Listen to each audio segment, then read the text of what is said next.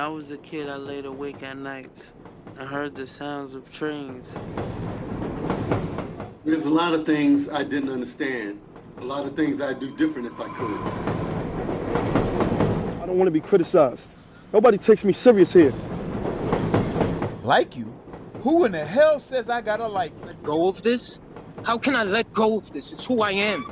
It's all I know. I wish they froze me in a block of ice till it was my time when I was ready to make my move.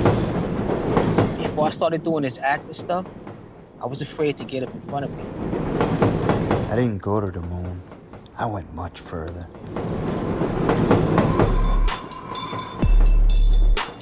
Right now, what kind of theater does this country need? How about a theater with black and brown actors who had been convicted of serious crimes and had spent years in prison? Actors who want a chance in a society that has no time for them. Actors who ache for change. You know, that kind of a theater. For the last decade, Richard Holder has taught acting at Otisville State Prison and has formed a company of formerly incarcerated men studying the art of acting at HB Studio. Prison Monologues is a podcast that reveals the actor and his story. I didn't go to the moon. I went much further. I was born Jason Scott Sabater, August 24th, 1981, to a drug-addicted mother. As far as I know, I'm the second oldest of at least 9 children, many of us each having different fathers. I didn't grow up learning much about my parents other than what I was told by strangers, foster parents, or caseworkers. I was separated from my mother at a very young age and placed in the foster care system after biological family couldn't take care of me. I was placed in a few homes until finally arriving with the family whose name I now have, Morales. Jason, thank you so much for joining us here on Prison Monologues. Rich and I have been looking forward to this conversation for a while. Very impressed with your performances that I've seen, and again, they seem to all come from your car because I guess you get good sound in there. Yeah. And hey, Rich, how you doing? I'm good. Great.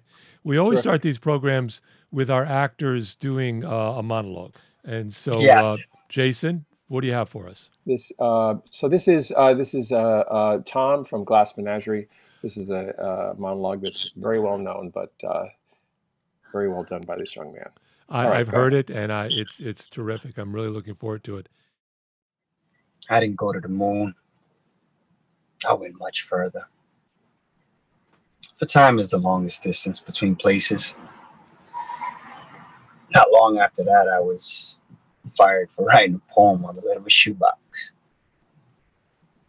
I left St. Louis, descended the steps of this fire escape for one last time, and followed from then on in my father's footsteps, attempting to find emotion that was lost in space. I traveled around a great deal, swept by me like dead leaves, brightly colored leaves, but torn from the branches. I would have stopped, but I was pursued by something. It always came upon me unawares, catching me altogether by surprise. Perhaps it was only a piece of transparent glass.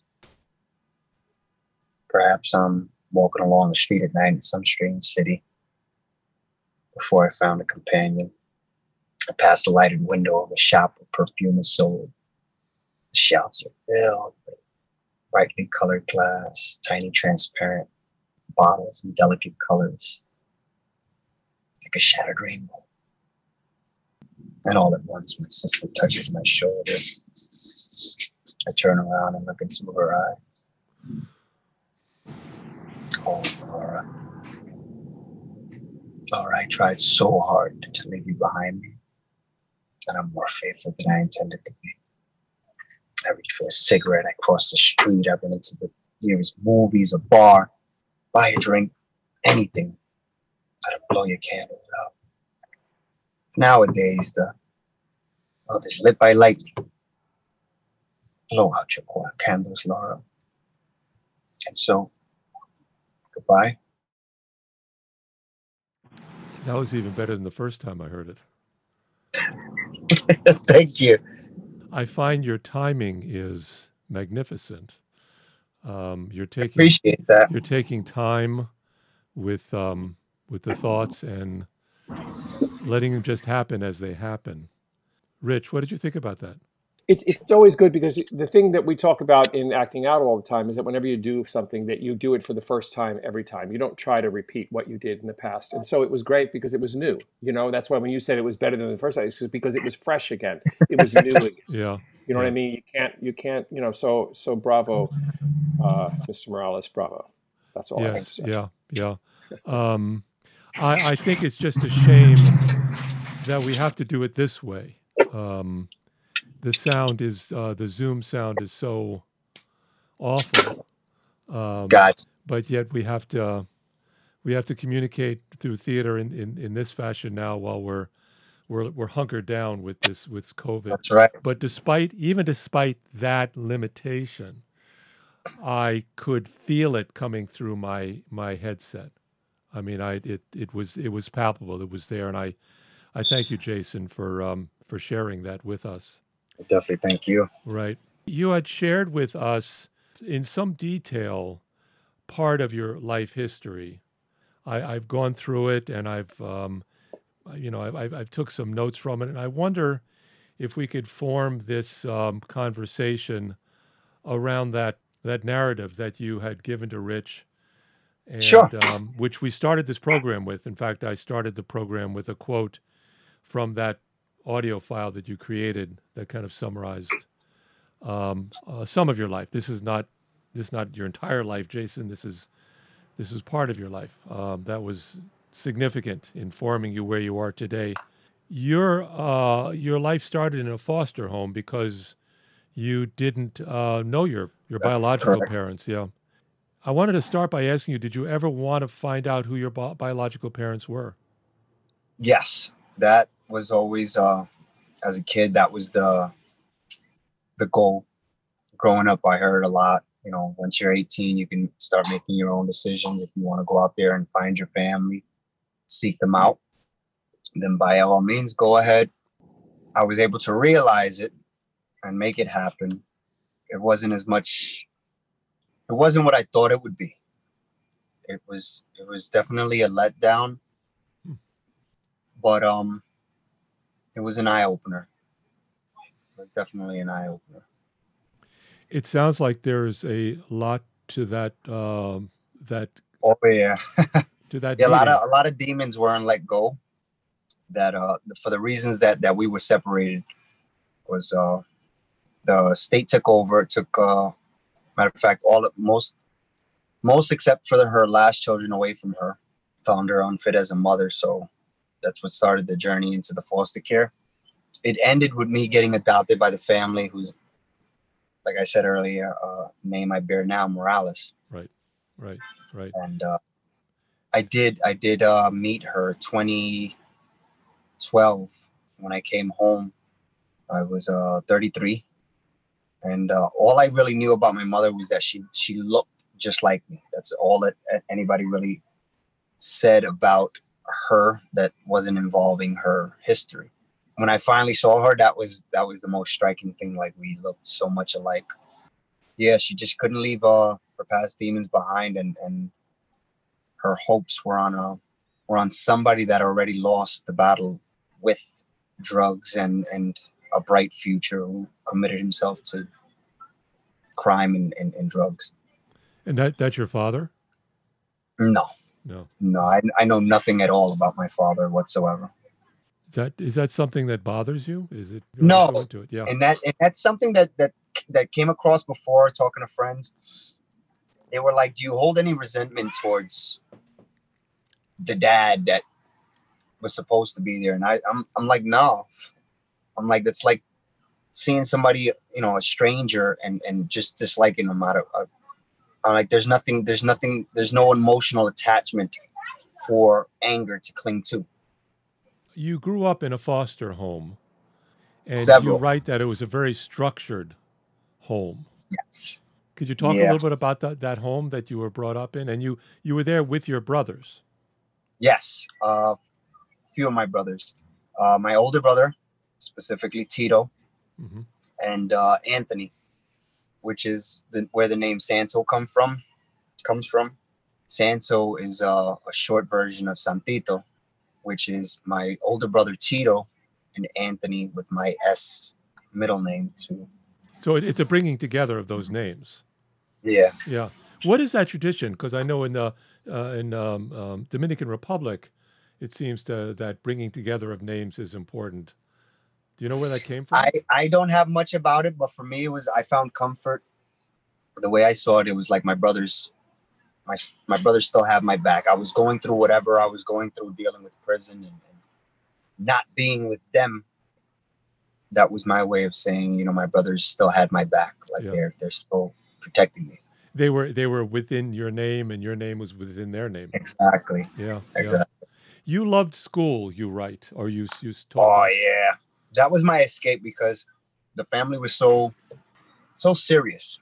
There really wasn't merry times. So where I had my fun, where I was able to be myself, was at school. And that got me into more trouble than not, because I developed the class clown mentality. Oh boy! And it's seeking that person's laughter at any cost, at the expense of everybody else learning. So that kind of set me apart. And in school, it literally set me apart into that. They said I couldn't function outside of a more structured environment. And so they suggested special education.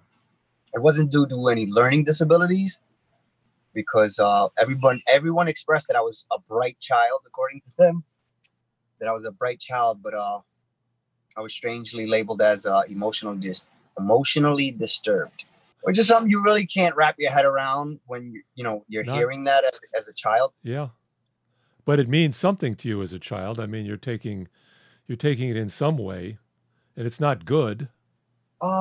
It's the way I took it was like the doctor saying, "Yeah, he's got a measles shot." It was something that it was out of my control, nothing I could do about it. We just go on from there. It wasn't anything that I felt had to be an obstacle that needed to be surmounted or anything. Right. It wasn't until way later, probably in my late 20s, where I actually contemplated, like, damn, why do you call a child emotionally disturbed? Exactly. Exactly. From there, things didn't head too great. Special ed found a way to, through special ed, you're I guess mandated to receive some type of therapy, and from therapy it evolved into psychiatry, where they wanted to involve medication. And this is a time where a lot of doctors were pushing out Ritalin for hyperactive kids. I know the period. My daughter was on Ritalin. Oh yeah. Yeah. And I really don't blame anybody for it. I know I hated the feeling of being on the meds, because it made me less me. It felt like I was Yeah. I was acting outside of myself, doing what I was supposed to be doing. Right. You don't do any of that now. I mean, you don't need any of those kinds of drugs at this medicine point. No. Yeah. No. Yeah. At some point, you and your brother got into trouble. Can you talk about that? How that came about, and did it relate to the problems you're having in school or the structured home? My older brother? Yeah, Tito. Tito was the main one getting in trouble, because he had a problem with stealing.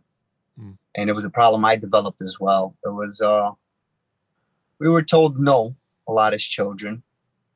And I guess I see now, as a parent now, I kind of see the value of a no. But those no's didn't stop us. If we saw an opportunity where we could take something that we wanted and get away with it, it's what we did. Yeah. So we lifted a lot of stuff wow. as kids. And he started at home, which made it kind of worse, because you're taking money from the parents, and they're always going to find out. Felt they couldn't deal with him. And so the lady who was taking care of me, she had recently gotten married, and it was the suggestion of her recent husband that he go back to the foster agency, right? Because they were running out of options and ideas on how to deal with us. But he was the troublesome one, according to them. Yep. And so yeah, it hurt me a lot because one, we were always together. And that was another thing about this family. They try to keep, whenever they heard another family member, another sibling of mine was born, they were trying to keep us all together. So they told the agency, listen, if it's doable, any brothers and sisters that come on here after, this is where, like in '87, he was the baby at the time, Anthony, they brought him straight over to the house. So my brother Anthony, he knew no other family but the family that we were in, which is amazing because he's like this little dark-skinned kid. Everybody confuses him for Dominican, but you see me and him together and they're like, wait a minute, you guys are night and day. Yeah. I'm like, yeah, that's my brother. At some point, you told us that you ran away. Did you run away because it was just getting too structured, or was there something else? You know? The older I got, I felt the less freedom that I had, especially, the teenage years where you're riding your bikes, you want to be out there with your friends, and it's like chores took precedence. Cleaning the house took precedence. Chores that it weren't even my chores became precedence. And it's like, you guys just don't want me to be happy. You know what? I'm going to go look for it. Yeah. You told us also that you got into abuse, substance abuse. Can you talk about that and maybe how did that happen? I didn't hit anything hard until after my first imprisonment, and at that point it was like trying to find something to just numb me. Just crazy because as a kid, like I said, I didn't want to feel that numbing, that zombie like. But then you're experiencing so much, completely. Your whole world's getting thrown for a loop. You're going from this cared for world into this animalistic thing where everybody's fighting just to freaking get ahead. Before we talk about your prison experience, which was a big part of your early life, at some point, even though your grades were quite good in school, you quit. You left school. And then I guess that's when you got into more crime? Yeah. And there was a decision for me. I said, you know what, it'd be better off for me to just take a test. Hey, a quick note here. Jason did not want to return to his stepmother's home, and he feared being picked up if he went to his high school. So he took the GED test, and that way he didn't have to return to school. I felt that just taking the GED would alleviate me from going to school, only because I'd get caught. I was running away so much at one point that if I went to school, they'll pick me up and bring me back home, and I'm not trying to go back home. Inevitably, what pulled me from school. Yeah. I couldn't attend it anymore because then they'll drag me back home, and I didn't want to deal with it. You must have missed it, though. I mean, it sounded like you enjoyed it. I did, and I had no choice but to do it once getting locked back up, which was shortly after. There wasn't much time between me quitting school and getting locked back up. There was literally between weeks and months in that time. Wow. Between the quitting of the school and you getting in trouble with because I was out in the streets. I made myself not available, but I was ripe for the picking. I was out there on the streets, Yep. You talked about being picked up for truancy at some point, and then the police accused you of a crime that you had not done. You had done crime, but not this particular one. Yeah. And I was taken by the fact that your foster parents, your stepfather and mother, were there. What did that feel like? You were, 17, 18? 16. 16, okay. And your foster parents are there, and they're saying, How it happened was they picked me up at my girlfriend's school, which was not my school. So that was the reason why truancy picked me up. I was in a school that I didn't belong in. So truancy holds me. They find out that there's a PINS warrant out on me. A PINS warrant, I don't know if they still do it, but at that time, it was for runaways. The parents would speak to the officers. Listen, this is what he looks like. If you see him out there, he's been missing. We're looking for him. You're allowed to hold him until we can come and pick him up because he's a runaway. So that's why that's what I understood that I was being held for. Mm-hmm. While in holding, they start questioning me about crime. And I'm telling them, I don't know what you're talking about. I don't have a clue. No, nothing. And then the questions start getting specific to a specific crime. In the beginning, it was about crimes in the neighborhood. Do you know anything? No. Then it was like, okay, where were you at this time? And okay, I don't know, but I don't know what you're talking about. So when my parents finally, which is completely illegal, by the way, for them to ask you those questions, any questions relating to anything that Sorry. Well, yeah. By the way, we're in Jason's car, talking to him, and so the people are passing by. Yeah. Sorry about that. That's right. And when my parents get there, the cops start to turn not the questions, but their information to them. They start telling my parents that they had fingerprints, that they know that I was involved in a crime, but that I just refused to be forthright with it. They're like, we have his fingerprints. We just need him to say it. So my dad, with his logic, says, listen, if they got your fingerprints, there's no way around it. They've got you. Let them know, and we'll move on from there. So I start thinking back. I'm looking at all the bad that I did, all the houses that I was breaking into while I was on the streets looking for clothes to wear. So electronics to steal, video games, things of that nature. And I'm thinking back, and I remember one time I entered a home and I touched a kitchen chair. And I was like, maybe it was that time. So I offered them that. I'm like, will that get me out of this situation if I, and they're like, all right. So next thing you know, the questioning gets a bit more serious in that they're implicating that people were assaulted, that they were tied up, beaten. And I'm like, nah, I'm not going to let you put that on me. Like, no, and they came out with another tactic and said, well, there was one perpetrator that supposedly had offered water after they had assaulted the victims. They offered them water to drink. Are you thirsty? And my mom, my foster mom, well, adopted mom at that time, she's like, well, Jason's a good kid. Like, that's something he would do. Like, Jeez. Well, and I'm like, oh, geez, like, no. Like, she was giving testimony against you. Yeah, no, she was suggesting that it was a sweet thing that I would offer somebody water in a time where they're getting beat up on, assaulted. Yeah. And I'm like, you're not understanding the full situation. Yeah. Like, they're still talking about a crime. Not that I happened upon a crime and saw some people hurt and offered them some type of healing.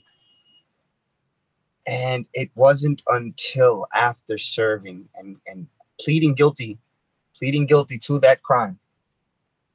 I came home after serving. I was sentenced to 2.5 to 5 for burglary in the 2nd degree.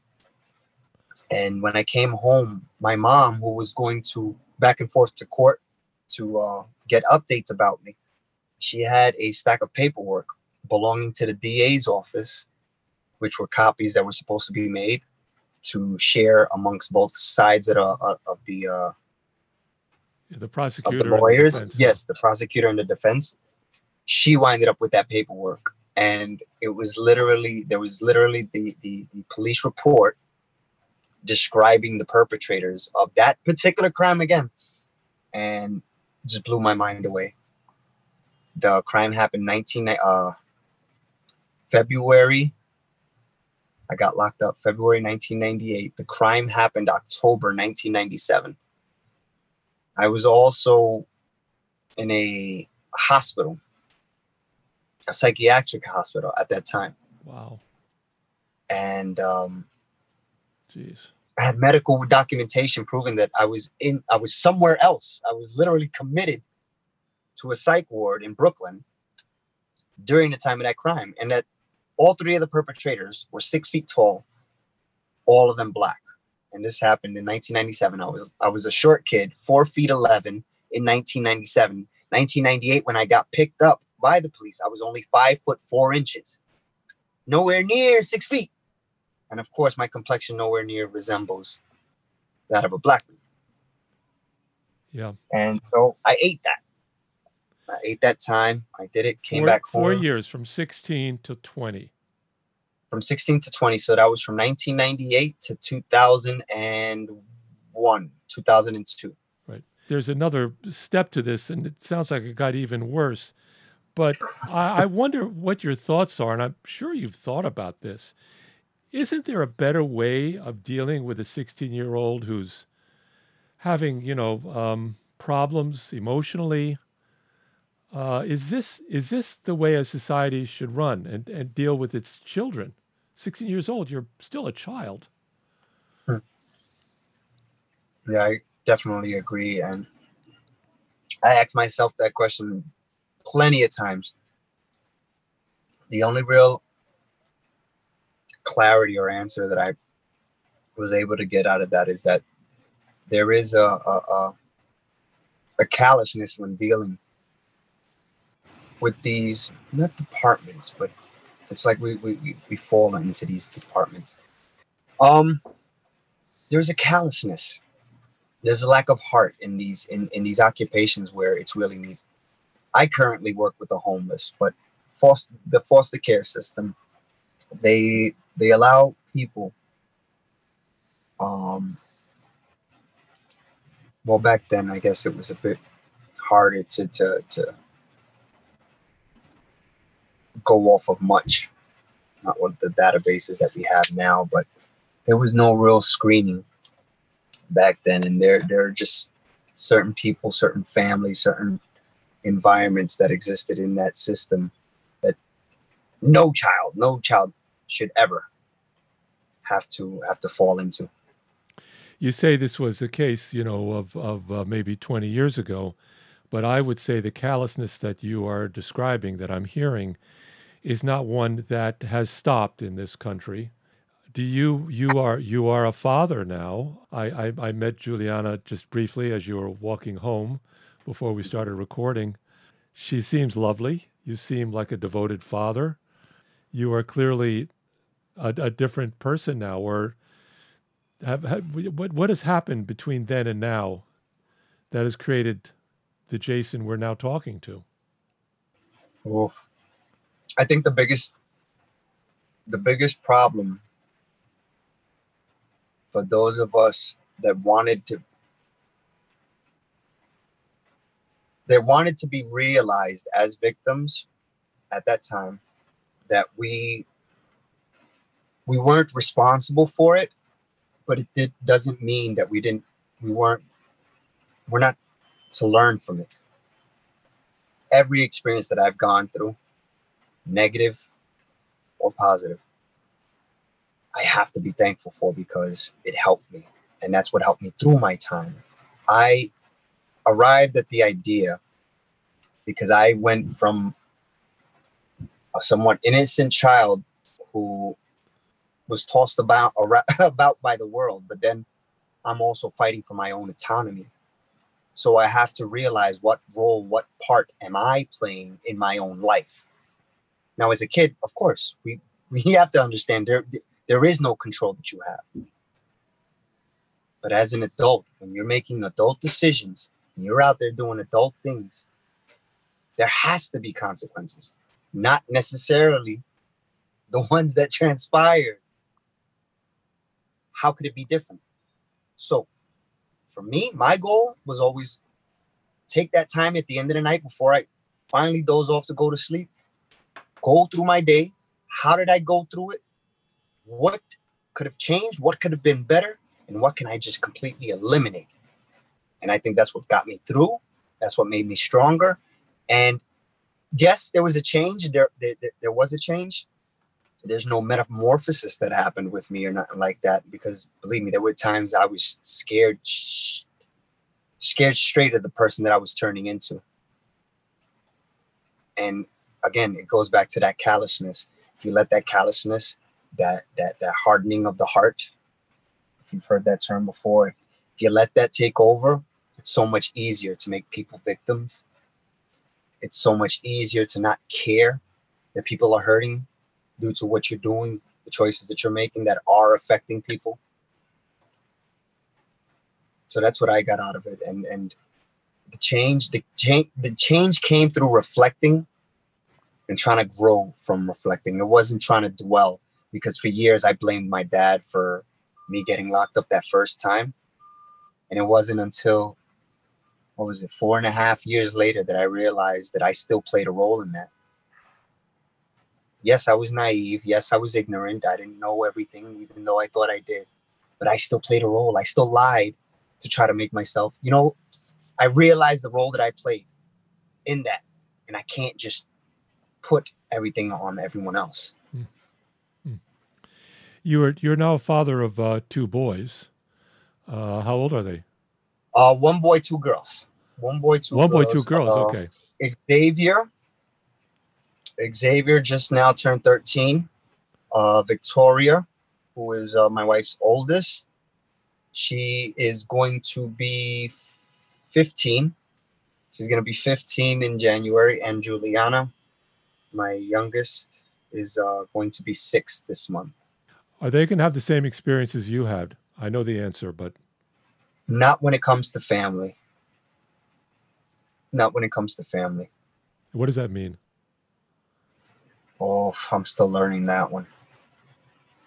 What I mean to say by that is that I know what it was to be lacking of love in a family.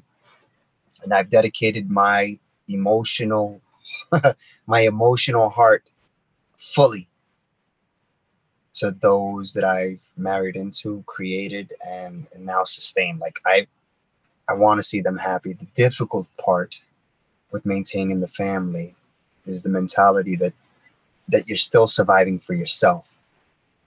I've been surviving so long by myself that I'm not too good with team activities, and a family's a team.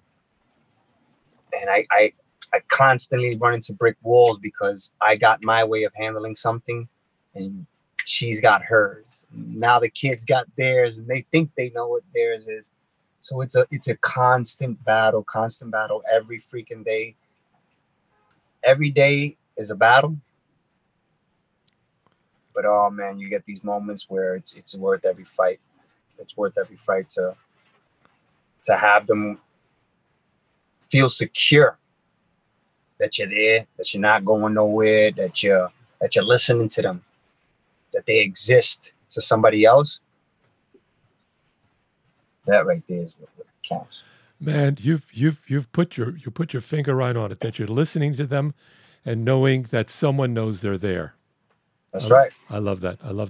Another team that you have joined is one called theater, and I think this is where we could bring Rich into this. Rich, how did you first meet Jason? I met Jason at Otisville, and he was in the very, very first class that I taught. And he immediately, of course he was a great actor, but he immediately sort of stepped up and said, do you need any help? And of course he needed help. And so Jason was really my point man when we did the workshop. He was like my stage manager, my assistant. And he was talking before about, I just wanted to tell you this one thing on Bust You, Jason. This one story, he was saying how he was the class clown. There was one time when we were doing a show at the prison and there was a snowstorm. And everybody thought I would not make it because it was a really bad snowstorm. But of course, I'm one of those people that will, come hell or high water, I'm going to make it. So I get there. It took me 2.5 hours to make a trip that normally took a half an hour. I arrived, so 2 hours late. I get there, And I think like, oh my God, these guys are going to be over the moon that I actually made it. You know what I mean? So I pull up in the van, I get out. Jason is standing out in front with his clipboard. He looks up at me and he just says, "You're late." And so like this, and then of course we both burst out laughing. But it was but that was the kind of thing. I mean, we just hit it off immediately. And then when he got out, I remember sitting in that coffee shop in Union Square right when you got out, and we had our first meeting, and it was like.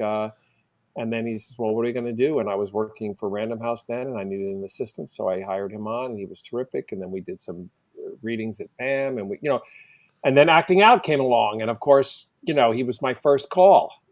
I says, "I need you, and he's really come through. So I mean, so that's kind of our journey, and we continue to go forward. I continued to think what a cavelling experience it might be. Cavell, it's a Yiddish word for enormous joy, right. to find someone that you knew in Otisville and then have him sit there in the coffee shop with you. Do you remember that moment? I still have the picture. Wow. I still have that picture. And it was nothing like it. Nothing like it. Just enjoying, what was it, a simple apple pie. Yeah. It was, and that's what stuck out with Rich, with me. It's just so amazing to be in the one environment that we were in, and then to be outside. It's like, and you want to sort of sit there like I don't know what to do. You know what I mean? Because we're used to being so like regimented and watched, and got to be careful. And we were, he was, everybody was free. And it was a wonderful feeling. I think we all need to kind of try to imagine that feeling of the ordinariness of life as being the most special, the most amazing things we have are that cup of coffee and apple pie with a friend in a coffee shop. Absolutely. Absolutely. I think that's what this pandemic that we're going through is teaching us. We long for the simple little things that we love to do. Yeah, having a beer at a bar with a buddy. Yeah. Yep. I wanted to also talk to you, Jason, about your desire to be a writer. Well, he is a writer. You are a writer, but you said you're struggling with with writing characterizations. Yes, my writing evolved from reading. Absolutely, no doubt about it. I enjoyed reading. That was another, especially as a young kid, not being outside. That was definitely my escape. Fantasy, mystery was the beginning. Later on, junior high school, I started getting into mythology. High school, I picked up philosophy and poetry. I just loved words, and the writing didn't develop until prison. This is why I say I'm so thankful for. There's a prayer that I say all the time, and it's because it's my prayer. It's mine. And I thank God every day. I thank him for everything that he's taken from me, whether it's the people that I've lost in my life, people that I never got to meet in my life, whether it was habits, thank you for taking it away from me. And whatever you gave me, thank you. Thank you. Lately, it's been hard because I've lost the meaning to that motto. So I've been battling with that. That's my spiritual life, but that's another segment. Yeah. Let's hear another piece. Do you have another monologue you can share with us, Jason? Sure. From our new show. Is that all right, Rich? This monologue that he's going to just do a little teeny bit for you is from our next show, which is opening on December 5th. The show is called Inside Out. This is actually a show that we did on the inside. Jason and I did it together at Otisville. It's some of the material from this show and one of the and then some new material. But this particular piece that Jason is doing is a piece that he wrote called The Letter. It was a showstopper when we did it last time, and I'm sure it will be again. So anyway, this is just a short piece called The Letter. He's just going to do the opening for you. Well, let me get down to business. You've been on my mind since you took off again. I think about how stupid I am to have fucked up such a good thing. I think about your choice for being someone else. I think about what a sucker I am at falling for you so bad that even now I think about the what ifs. I think about how perfect your lips and kisses were. Think about caressing your face one more time. Every time you decide to pop in and check up on me, I think about a lot of things. I don't like feeling like that. As a matter of fact, I hate feeling like that. That was an excerpt from the letter. Great. That's all we're giving you. If you want to come to hear more, you got to come. I do. This has been absolutely a thrilling half hour, 45, 50 minutes that we've had. And you know what's nice for me is because I rehearse with these guys, I have them all together at the same time on a Zoom thing, and it's crazy. And it's nice to be able to spend this time individually with each person and really, everybody doesn't get that kind of one-on-one time, and so it's nice. You know what? It just occurred to me, something that I don't do and I probably should do. Is there a question you'd like to ask Jason? Yes, actually, I did have a question for you. I wanted to know what drives you in this podcast. What is your goal? What is your aim? These men found something while they were inside, doing time. They found something that was really important to them and that helped them get through it. And so much so that they want to continue doing it on the outside, which is very, very unusual. And we've got a company right now, a solid company of 12 actors who are completely committed, to this company. And we've got our second production coming up. And I just recently got an idea for the next one. So we're on our way. You know what I mean? And so that's, we want people to know about that as well. All beautiful, all positive. And if you're listening to this podcast, anyone out there, write us at Prison Monologues, either Alan Winson or Rich Holler at prisonmonologues@gmail.com. And we'll put you on the mailing list and let you know when this performance will be happening. And it will be happening over Zoom, so we'll be able to access it. Jason Scott Sabata, thank you so much for talking with us. I know there's more to this story, but we certainly got a lot. Thank you for sharing your thoughts. Thank you for having me very much. You're a very giving person. I appreciate that. Thank you. Open person, and I appreciate it. And I'm sure your family appreciates it too. Thank you. Thank you very much. Thank you, Jason.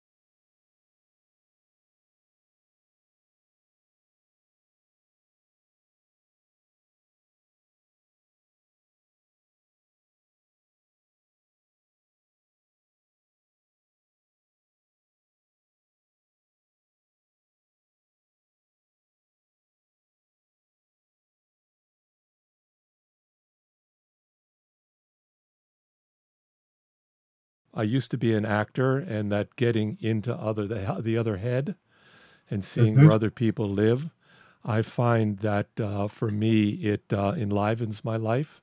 Not that I don't have a lively life, but by listening, I get you too. I get a little bit of this other person who I don't know. And it's a very interesting thing in the podcast environment. People are willing to share. And so I'm very grateful that people like you who have a story and have something important to say to others, that I could be a conduit for that, and that I could partake in it by taking it in, by eating you up, so to speak. Being nourished by who you are. So there's one answer. Thank you for that. Thank you.